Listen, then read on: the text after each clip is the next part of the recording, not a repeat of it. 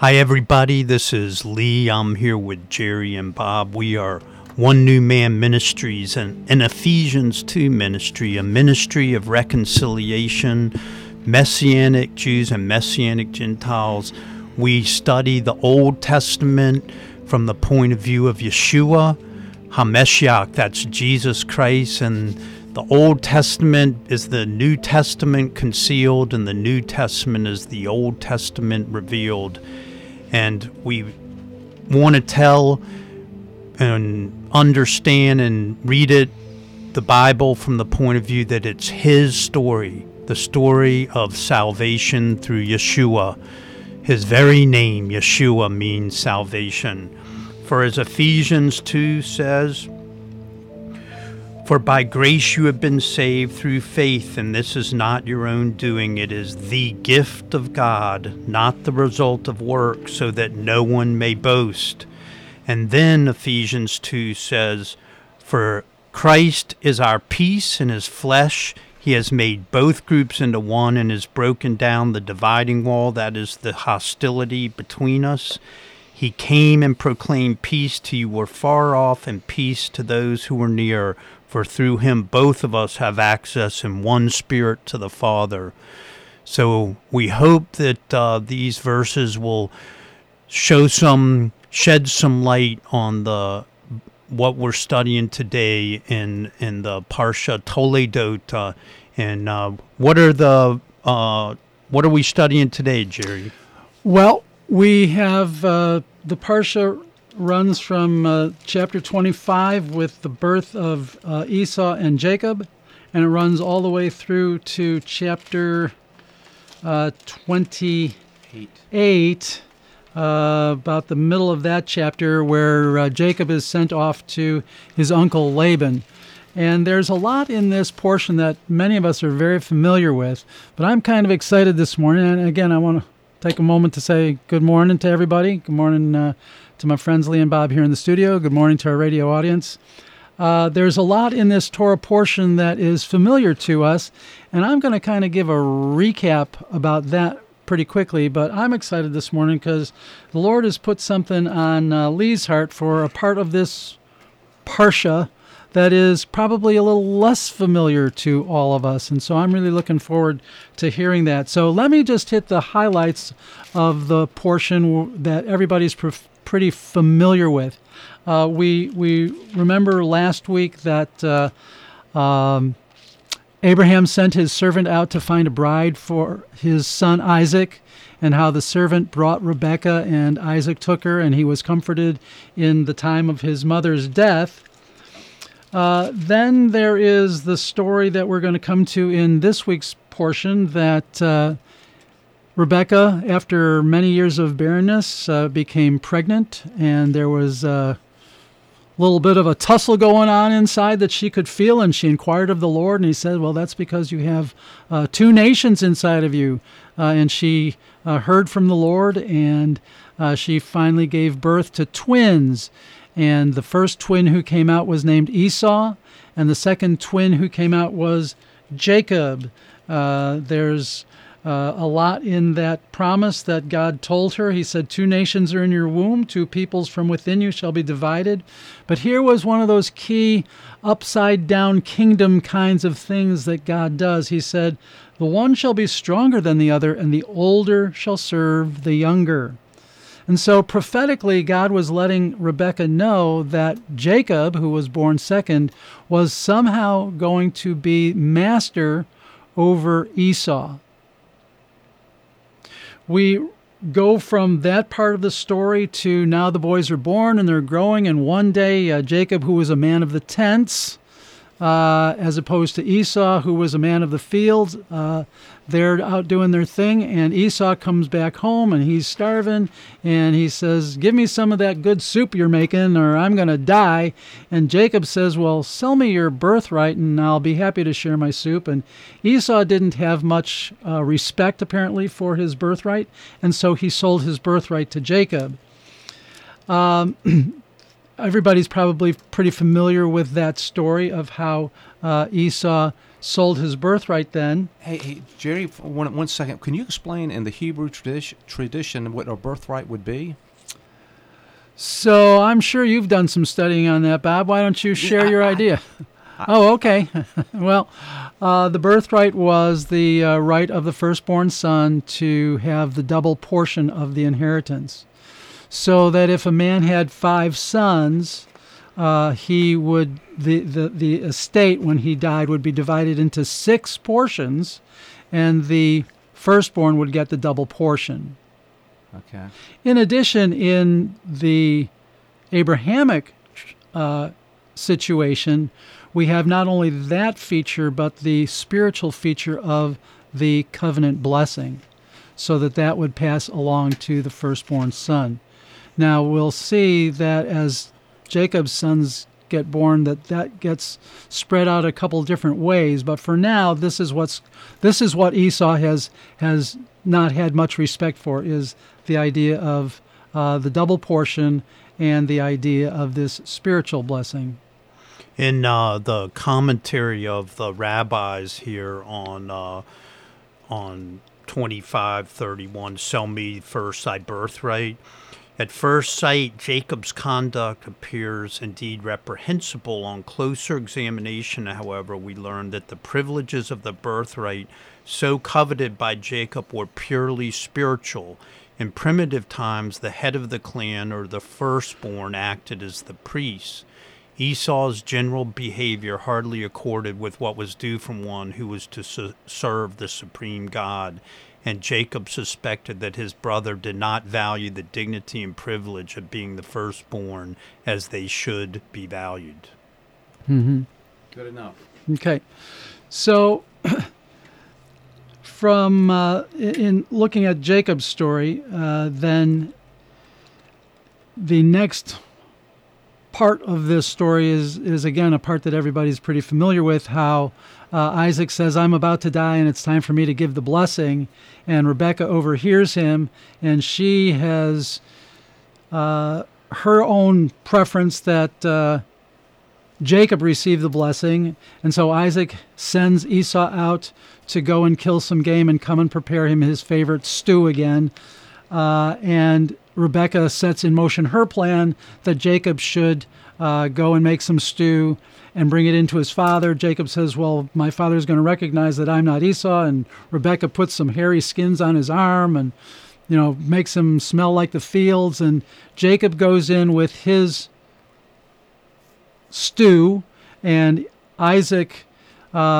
suspects something's up, and he says it's Jacob's voice, but it's Esau's hands, and so he goes ahead on the assumption that it is Esau, and he gives the blessing to Esau.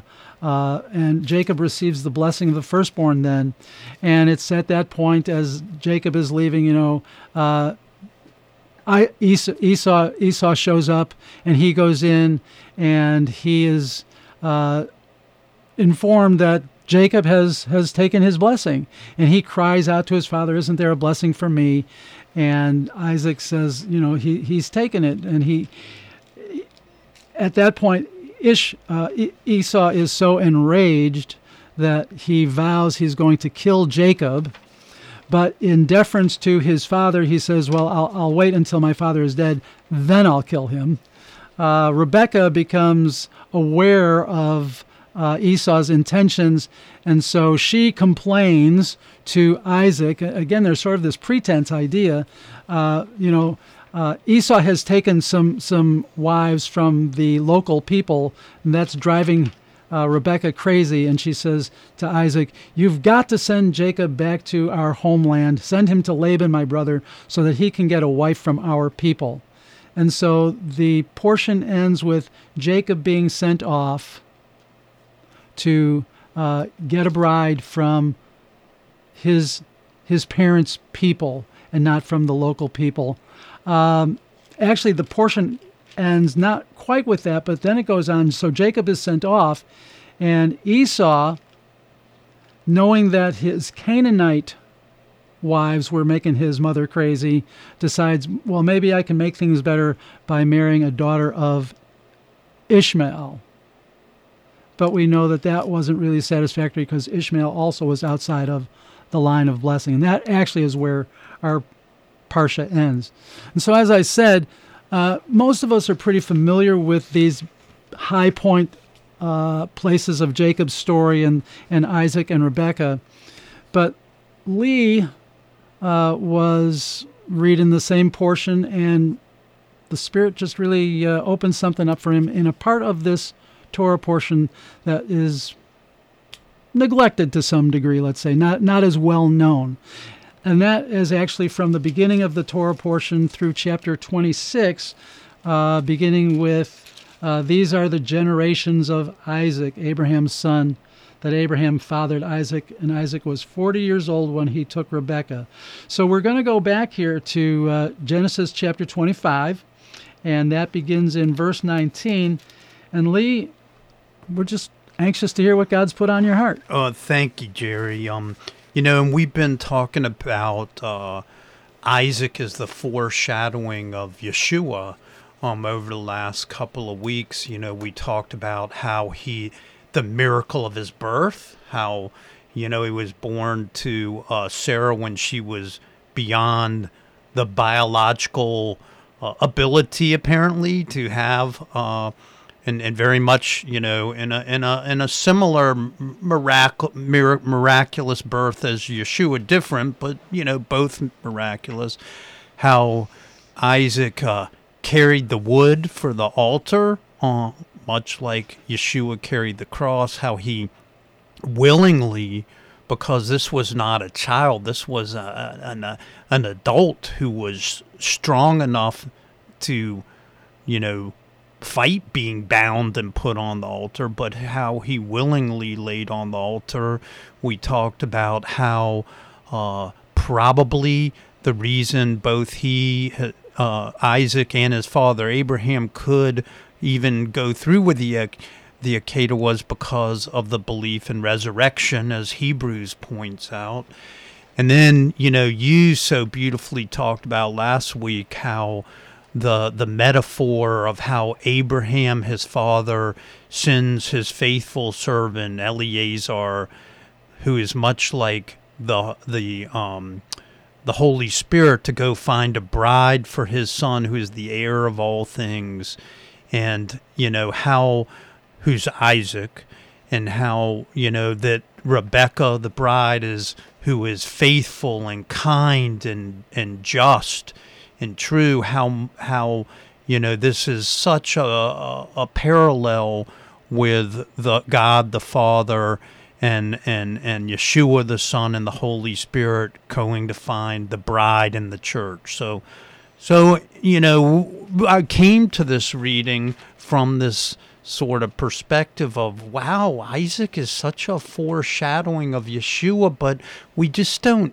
know much, hear much about Isaac after that as an adult, and we don't get a lot of insight into his mind and his emotion. But here it is right here, because this is Toledoth is a parsha. It's called, and these are the generations of Isaac. So this is about Isaac. And so what happened, he takes Rebekah, and Isaac was 40 when he married Rebekah, and she's barren, okay? And in verse 21, so Genesis 25:21, it says, and Isaac entreated the Lord for his wife because she was barren, and the Lord let himself be entreated of him, and Rebekah his wife conceived. So very much different than the problem of Abraham and Sarah when they apparently were barren and not able to have the child of promise, and Sarah sent in Hagar, and we know where that story goes off the rails there with Ishmael. But here Isaac is showing that he is devout, and also Rebekah is devout, because it says here that that the children struggled together within her. And she, in verse 25, 22, and Rebekah, she went to inquire of the Lord. So she turns to the Lord in prayer. And that was when, as you said, the Lord said to her, two nations are in the womb, two peoples, and one will be stronger than the other, and the elder shall serve the younger. And so, when they're born, Esau is hairy and red, and he comes out first, and his brother Jacob has hold of his heel, and he's the name Jacob means one that takes by the heel or supplants. Very interesting, as we see. So, we have in this, in Isaac, someone who we are saying is foreshadows Yeshua. And so after the story of the pottage, and Esau selling his birthright for a bowl of soup, we get to 26. And this is what I really want to talk about, because I think it is relevant to my current history in the Middle East. Between, our show's going to be, we tape on Monday, but this show's going to air on the Sunday before Thanksgiving. And it says, I think God in the Torah is trying to point something out to us about favor and grace, because the Hebrew word for favor is chen, and the Hebrew word for grace is also chen, right? Or chanum, from the same. Right. So this idea of grace is really about favor, and I think in the context of favor, we need to understand, and this is something Bishop Ezekiel Williams preached on, shared with me. It really stuck to my heart, and that is, no one can steal another person's favor. They can covet it. They can be envious of it, as we see Esau is, coveting and being envious of Jacob's favor. Okay, that was preordained in the womb. God answered Rebekah's prayer that way. But no one can steal another person's favor, and they don't know the struggles that person had to go through to have their favor, or to, have the favors the right way. And we clearly see that with Isaac. It may be that someone might have wanted his favor, but they don't know what he went through getting ready to be killed by his father when the angel stayed the execution on the altar. Mm-hmm. And that is the story of Abimelech and Isaac here in chapter 26. So in chapter 26, there's a famine in the land, and it was similar to the famine that was in the days of Abraham when Abraham went to Egypt. But in 26, Isaac went unto Abimelech, the king of the Philistines, unto Gerar. Now this is, brothers and sisters, this is very near Gaza. This is what we're talking about. And I'm not saying the Philistines are currently the same people as the Palestinians, but this is in exactly the same geographic location.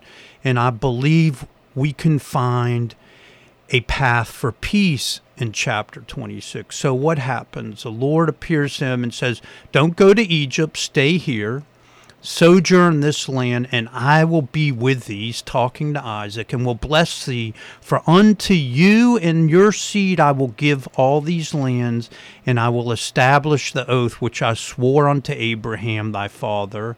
And I will multiply the seed as the stars of heaven, your seed, and will give unto your seed all these lands. And by your seed shall all the nations of the earth bless themselves. Now, we talked about that before the show. That is an active voice. It said, and when Abraham receives a blessing, all nations shall be blessed, right? It's passive voice. But I think it like that, what I was just reading is the King James translation, but in the NRV translation, it says, I will make your offspring as numerous as the stars of heaven, and will give to your offspring all these lands, and all the nations of the earth shall gain blessing for themselves through your offspring. So this is, if we are saying that Isaac is the foreshadowing of Yeshua, and as we go on and look at this some more, what he's really saying is that this is how we all gain blessing, gain grace, gain favor through Yeshua, through the seed of Isaac.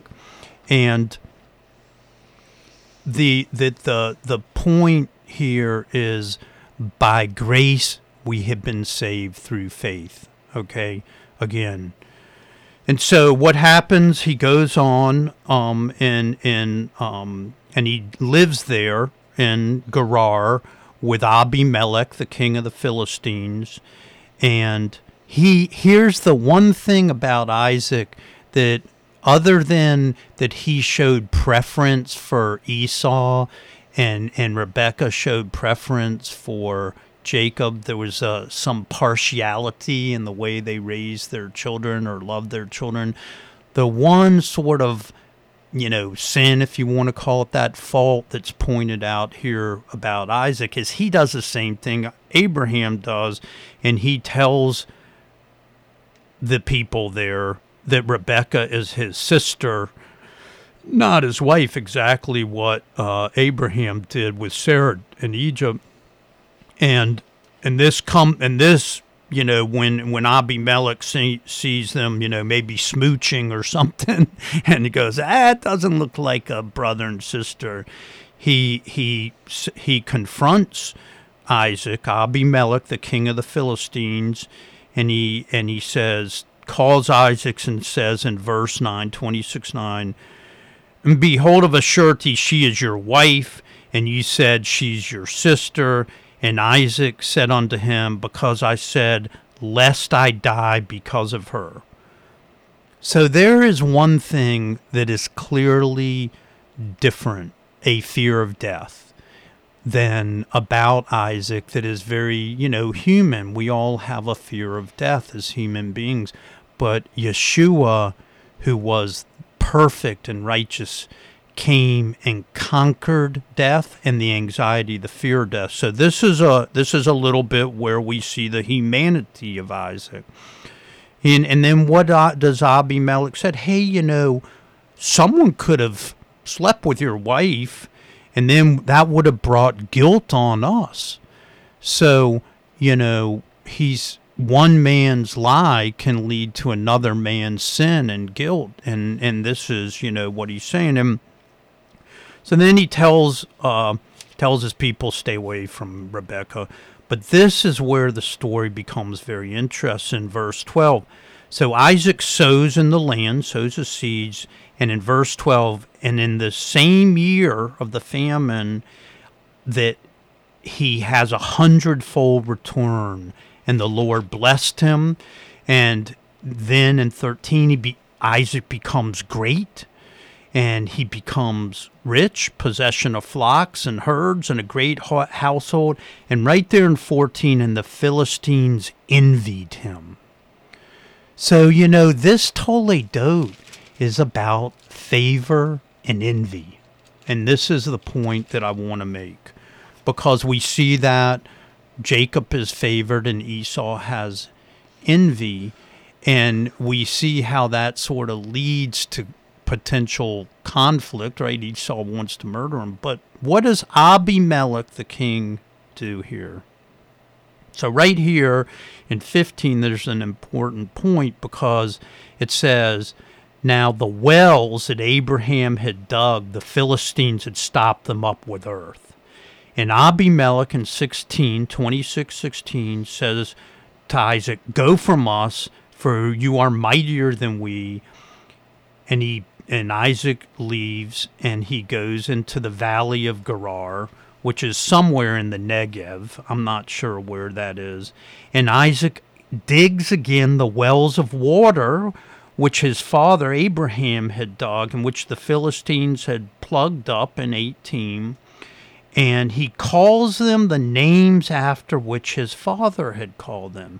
And the first well he digs in verse 19, and this is very important, it says, "And Isaac's servants digged in the valley and found there a well of living water."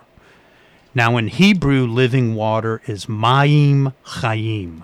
That is the water of life, right? The water of life. And the commentary says, oh, that's spring water versus stagnant water. And some of the English translations say that is, spring water.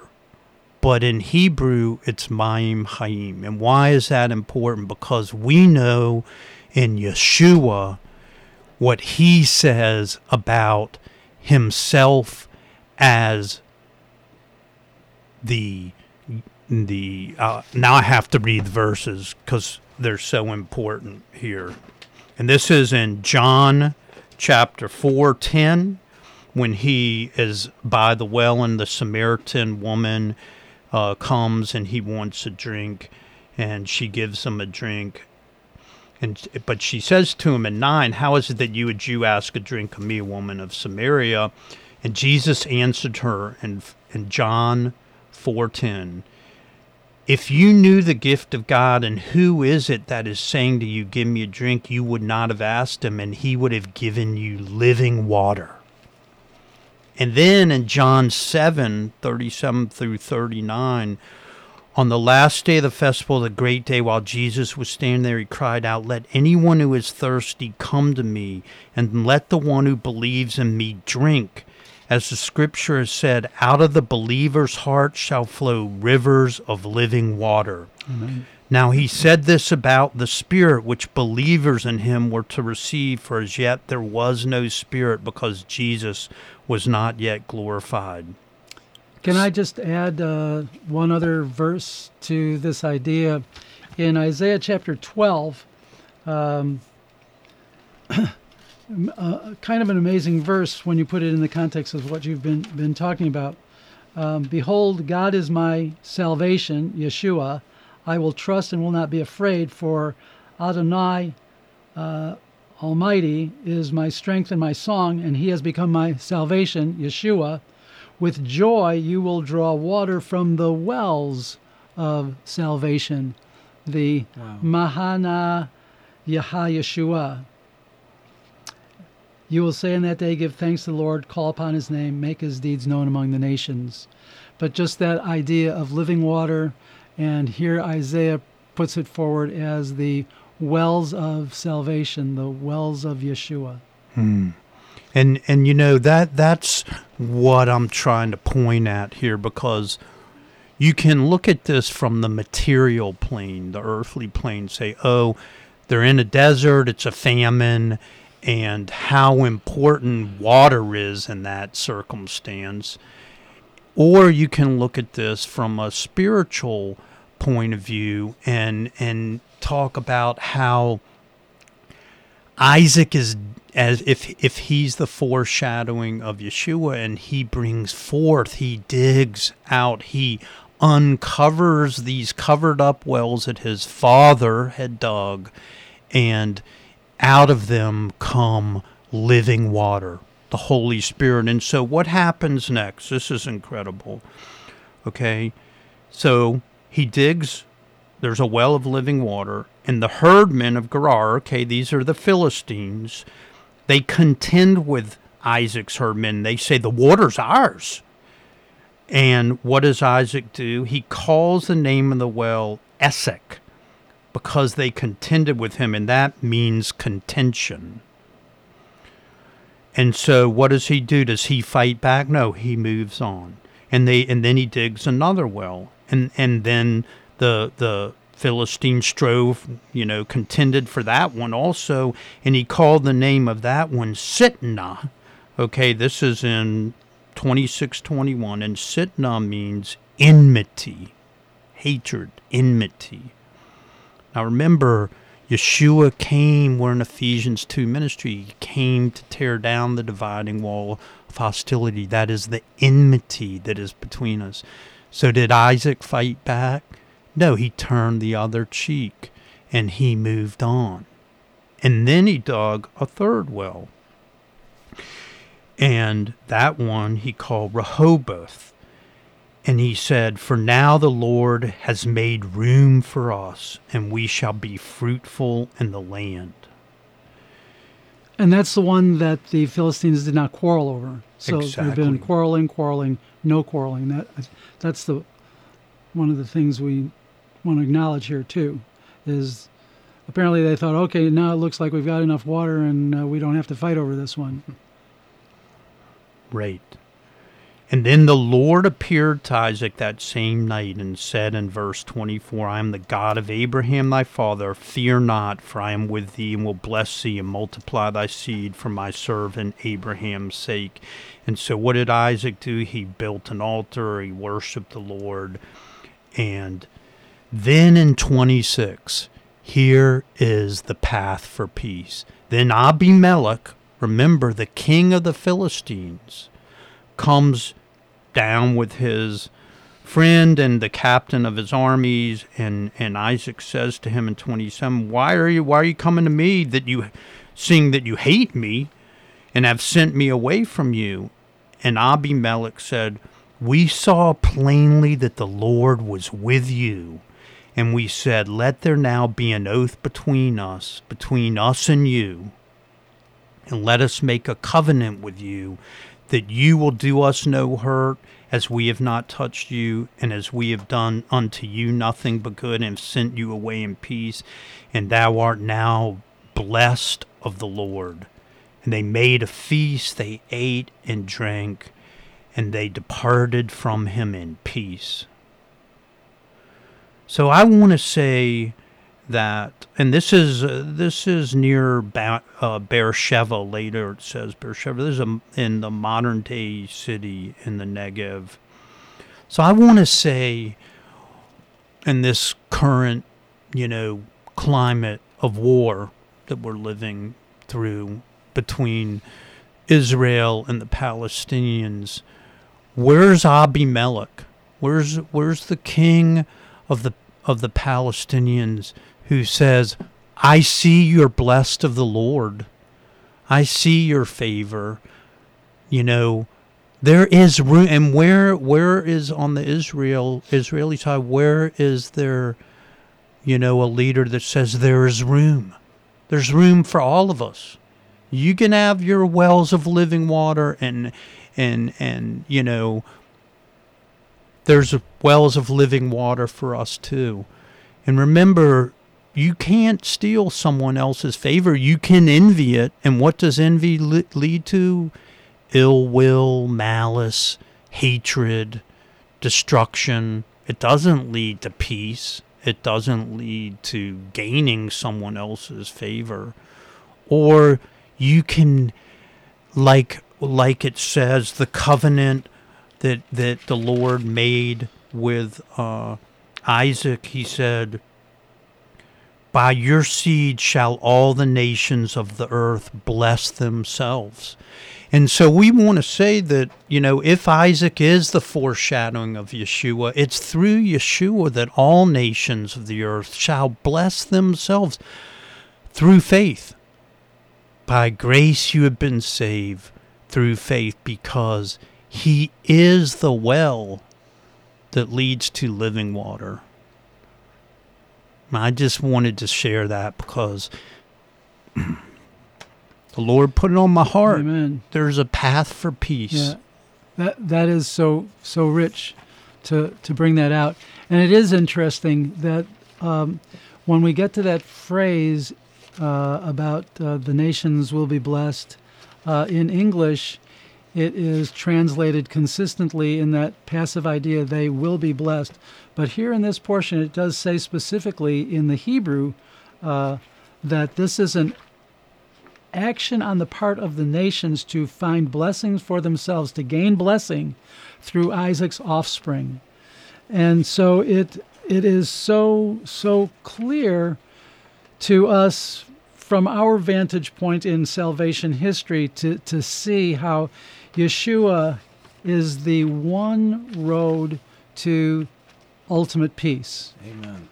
He is the Sar Shalom, the Prince of Peace. And when the psalmist instructs us to pray for the peace of Jerusalem, I believe that as New Covenant followers, it's not just the governmental or military peace that we are praying for, but we are praying for the actual presence of the Prince of Peace, the peace of Jerusalem, the one who brings peace, the one who is the peace. And we are praying in Yeshua into this situation. You know, and I guess the last thing I want to say about Isaac and Abimelech, you know, blessed are the peacemakers, for they will be called children of God. Mm-hmm. Mm-hmm. That's what Yeshua said in the Sermon on the Mount. Yes. And, you know, we need peacemakers who love a Jewish man, a man, you know, born as a Jew. The seed of salvation came through there. You know, you can say this is God's favor. It was his seed of salvation. And like you talked about a couple of weeks ago, it's like an hourglass that funnels down to Yeshua, and then it spreads out to all nations. And that blessing of living water is available to all nations. Mm-hmm. Yeah. When we look at the situation, we have to ask ourselves, I think it's the same question that applies to any really strong and deep division when we look at our situation here in America and the strong divisions that exist in our own societies. And we look at the historic division between Arabs and Jews and what's going on in Israel. And you ask yourself, step back from those deep and bitter and, you know, each side has its own valid points, but each side clearly has its own inherent sin as well. And you ask yourself, what is it that could finally bridge that divide? What concept, what reality can finally reconcile these two parties, each with their historic grievances? And it's got to be something from outside, if you will, that comes in that in some way makes each side recognize its value, but it's false. And to be able to say, what I see in myself in terms of value and fault, I now see in that other tribe's grievances as well, that there is value in them. There is value in what they stand for. There is some value, but there are faults. And what the beauty about the cross and the teaching of Yeshua and the message that we bring is that he sees value in all of us because we're all God's children. But he sees the equal reality that in God's eyes, we are all sinners. We're all rebels.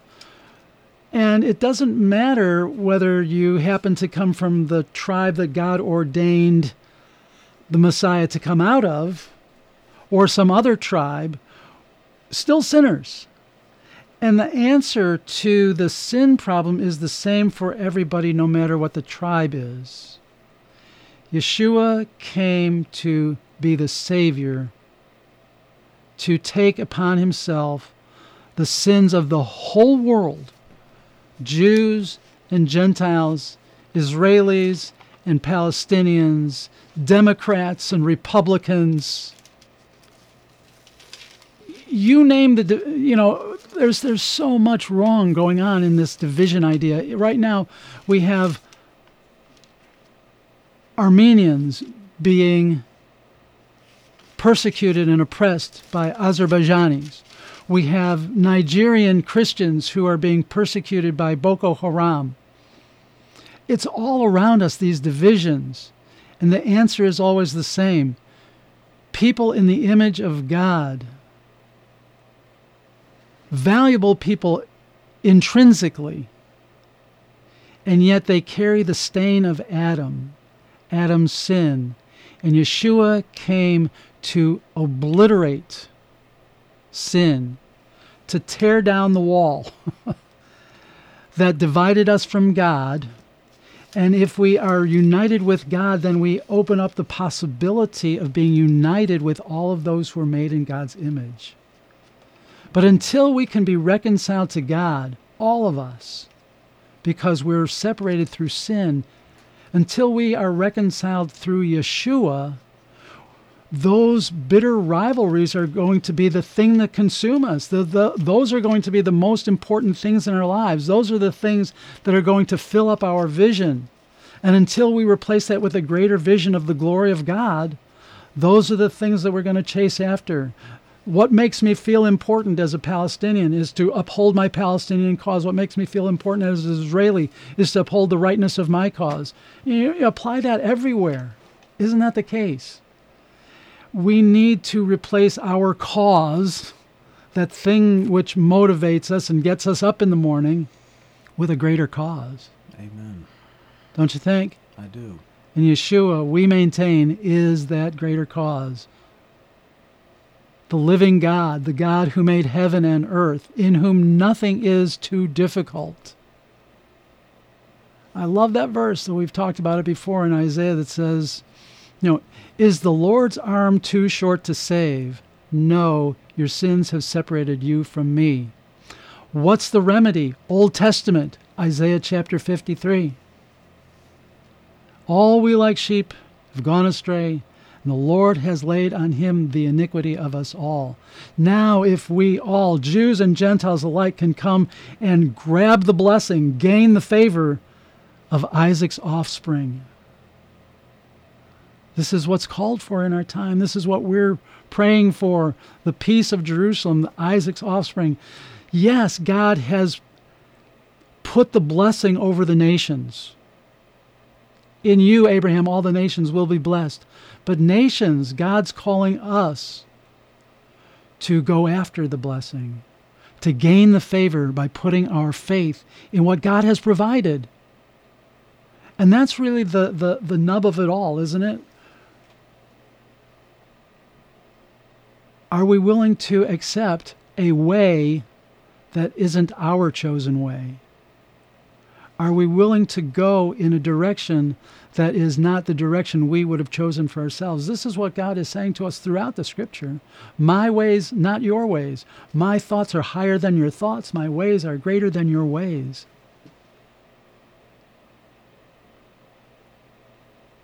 Listeners, whoever you are, that's what we're telling you is God has revealed this way that is a way of real peace and a way of real reconciliation, the way that makes it, I don't want to say makes it possible, the way that puts you in the right place with God. Your sins had separated you. God provided the sin payment. Yeshua bore your sins on a cross. And once you are reconciled to a God who is peace himself, then you are able to be a peacemaker. Once you are in a relationship with God who says, put your thoughts all on me and you will have peace. Consider God. Think about God. Think about his wonder, his beauty, his grace. Consider God and his ways of righteousness in the world. And, the provision, Jehovah Yireh, right? God who provides. When we have our minds right through faith in Yeshua, then we are able to be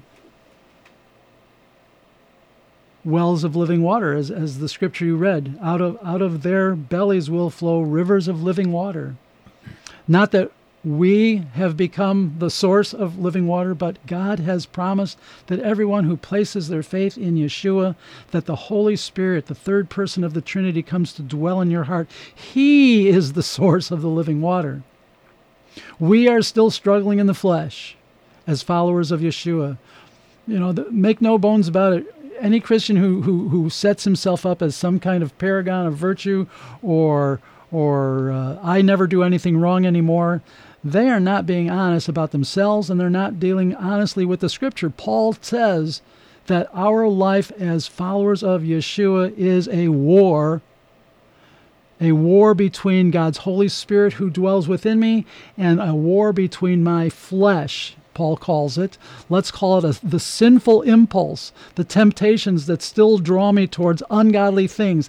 That does not go away, sadly, but the reality is that does not go away when I put my faith in Yeshua.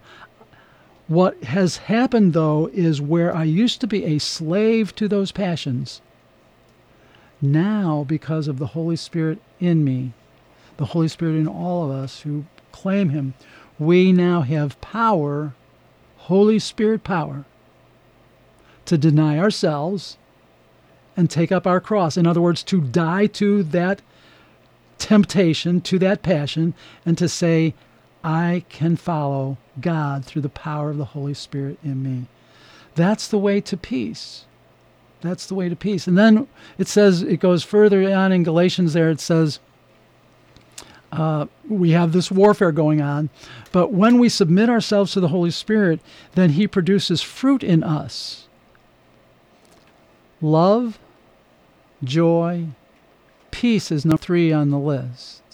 He goes on from there, patience, kindness, goodness, faithfulness, gentleness, self-control. But if we're seeking peace, peace is a gift of God. And peace is the fruit of the Holy Spirit in the followers of the Prince of Peace. And until all the tribes of the world and the individuals who make up those tribes can come to a recognition of the peace provision, the peace process, the peace accords of God, we're going to continue to have strife and the warfare that we see all around us. And so we're a call to peace. We're a call to reconciliation. We're a call to set aside our tribal rights and causes and set them to the side and say there is only one way where we can come together, and that's through Yeshua. You know, this seed of envy that is here. We see 2 examples of how it's dealt with in this Torah portion. One is by Abimelech.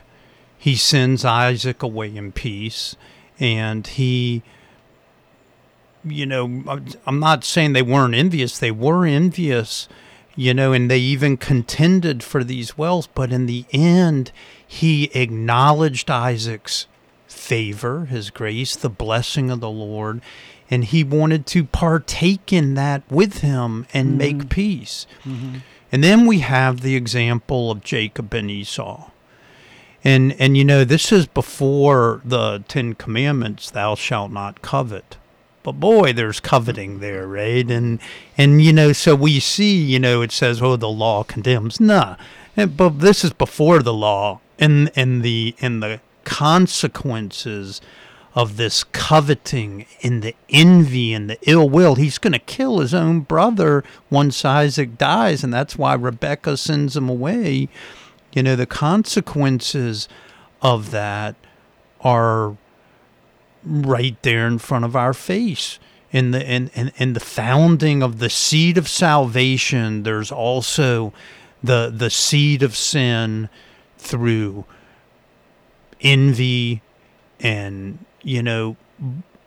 and there's another point here, and that is there's a problem here with Rebekah too, because when she does this trickery with Jacob and puts the hairy mantle on his arms and gives him the smell of Esau and tricks Isaac into giving him the blessing. Well, you could say, oh well, she was being obedient because God had told her that the older was going to serve the younger, and she was just following through with God's plan. But no, she took the plan into her own hands, her own will.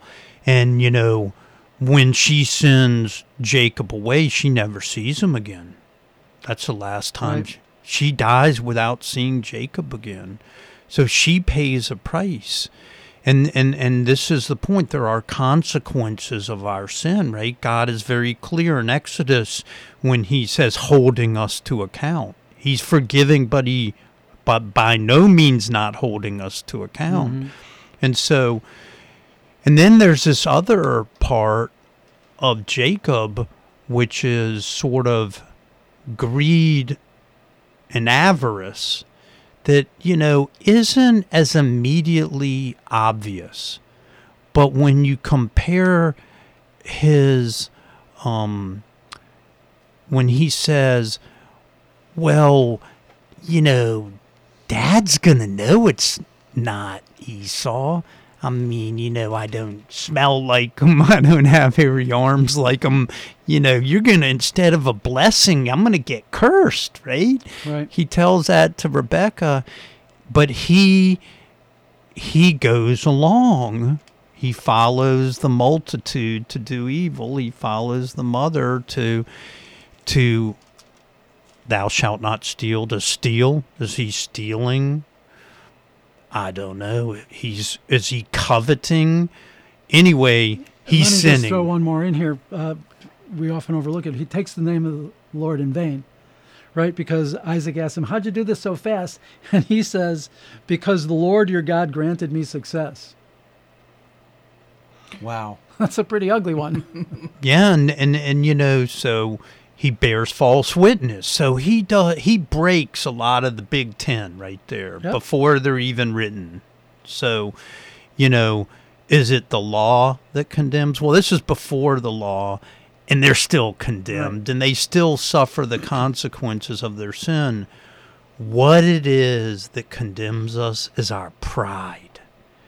And, that to me is something about Abimelech, that he's able to swallow his pride and to say to Isaac, I see you're blessed. Mm-hmm. I want to share in your blessing. And isn't that what Yeshua calls us all to do when you said to deny ourselves, take up our cross, and crucify ourselves in our own pride and our own will, and surrender our will to his will, and that's the way of peace. When we take it into our own hands, whether we're Rebekah, whether we're Jacob, whether we're Isaac, frankly, telling Rebekah to be his sister, when we come up with our own plans, doesn't really work out that well. Yeah, I think that's a great observation. Yes, sir, Bob. Yes, sir. On chapter 26, it says, for I will give all these lands to you and your offspring, and will confirm the oath I swore to your father Abraham. He's always taken him back to Abraham on the oath that he swore, and the covenant that he swore throughout the Old Testament. So this is where I think Abraham kicks the ball off on the game here, and everybody locks in step with him. And I think that's something that needs to. Everybody is fallen in line with Abraham's promises that God gave him. Amen. There's also something else that is interesting, and that is in chapter 26. After there's all this contention over the wells, and Isaac may be, who knows exactly what he's feeling, unsettled. Is this really the right thing for me? Am I in the right place? Am I doing the right thing? It says in verse 24, and the Lord appeared to him the same night and said, I am the God of your father Abraham, fear not. Doesn't that sound a lot like Abraham going out and fighting the kings and meeting Melchizedek and offering up the tithe, and then wondering if all those kings are maybe going to come back and fight him, and God appears to him and says, fear not.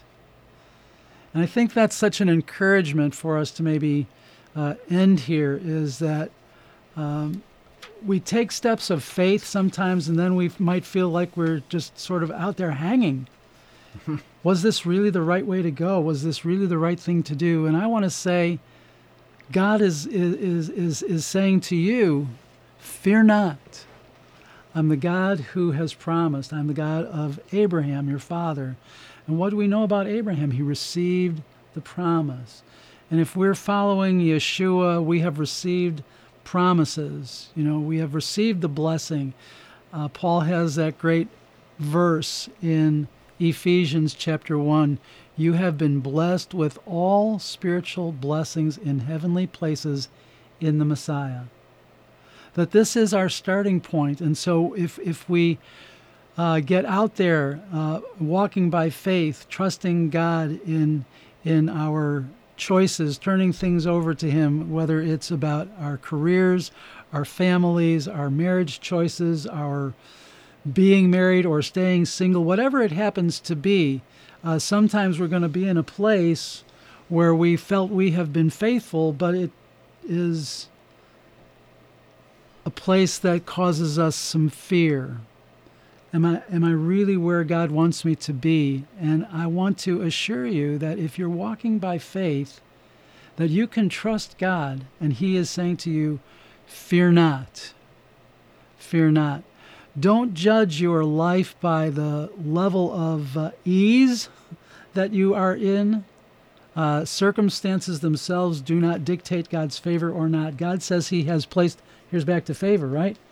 God says He has placed favor on you already if you have become His child through faith in Yeshua.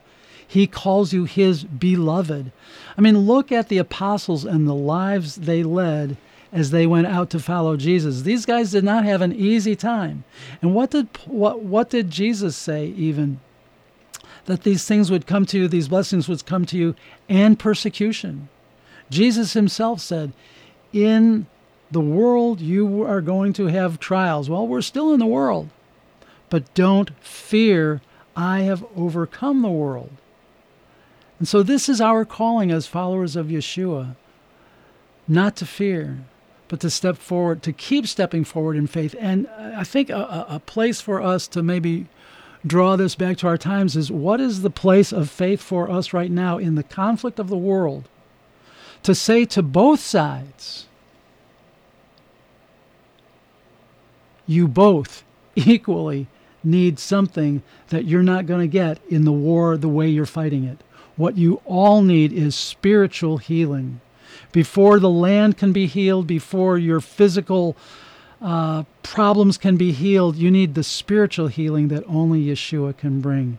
And so we say to Palestinians, we say to Israelis, we say to Jewish listeners, we say to Gentile listeners, you need the spiritual healing that only God can bring. Then you will have peace, real, lasting peace.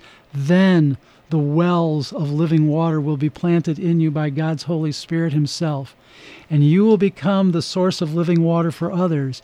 You will be known as a peacemaker, and the peacemakers are what, Lee?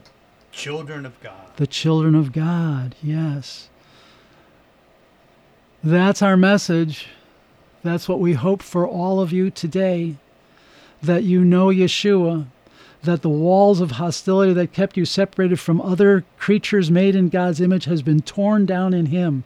Whatever that wall of hostility was, in the Scripture, as Paul's writing, it seems to be the law. It seems to be the way the Jew-Gentile conflict was constructed in that day, but it is the wall of hostility that gets erected between us over family differences, over sometimes very silly little things, sometimes bigger issues. But the point is, whatever is keeping you from someone else, whatever that wall is, it can only be torn down by putting your faith in Yeshua. So we call on you today. Do you want the walls torn down? Do you want to be brought into right relationship with God and with the people around you? Are you sick and tired of always feeling like you're at war with someone? You need Yeshua. He is our peace, who has broken down every wall of hostility, every wall that separates. We need Yeshua.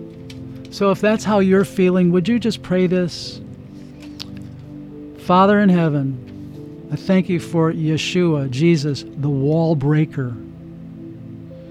I thank you that he's broken down the wall of my sin, and I receive your forgiveness through him. And I thank you that he's broken down all the walls that divide me from brothers and sisters, from my fellow humans.